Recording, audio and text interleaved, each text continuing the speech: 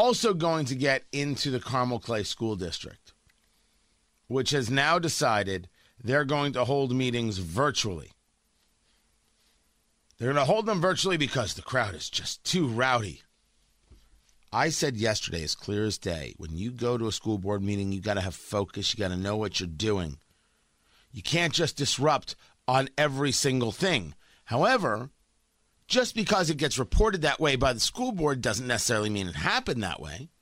I want to know what happened at the last school board meeting for Carmel Clay Schools. Let's start with a baseline, though. The school board is opposed to the parents speaking out.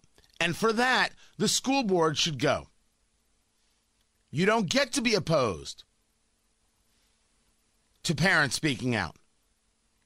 You have to accept the fact that they will. That's part of the job. If you can't do that, you need to leave. Now, I would also suggest to parents that they absolutely don't stop showing up. You're not going to get in the door. They're going to do it virtually. Just start having your own school board meetings on the school board grounds. You paid for it. Just set up a meeting. Set up chairs right there on the lawn.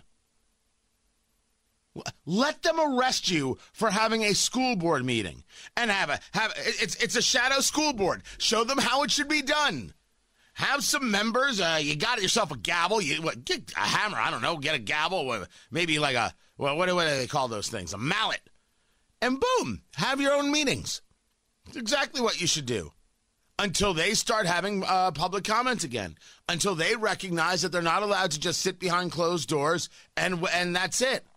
If they feel their lives are in danger, they can resign. And I say this in the same breath as, what are you doing? Don't get crazy. If you're threatening people, you're the problem. If you're attacking people, you're the problem. Now, there are claims of threats. I haven't seen them. Well, a guy brought a gun. Yeah. And I notice it gets involved in every single newscast. So for the people who do those kinds of things, don't be fools. And the fool it's not about bringing the gun. You had it in your pocket and it slips out of your pocket. Sorry, you're the fool that day. Understand your task.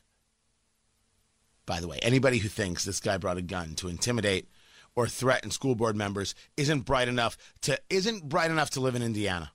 You got to go. Illinois is for you. There is a place for you somewhere outside pick your city in Illinois or Kentucky. I mean, we make fun of Kentucky, right? That's acceptable. That's good. Can I get a ruling on that? Oh, that's fine. Excellent.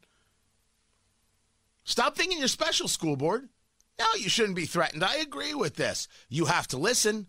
Parents are unhappy. They should continue to say so with forcefulness.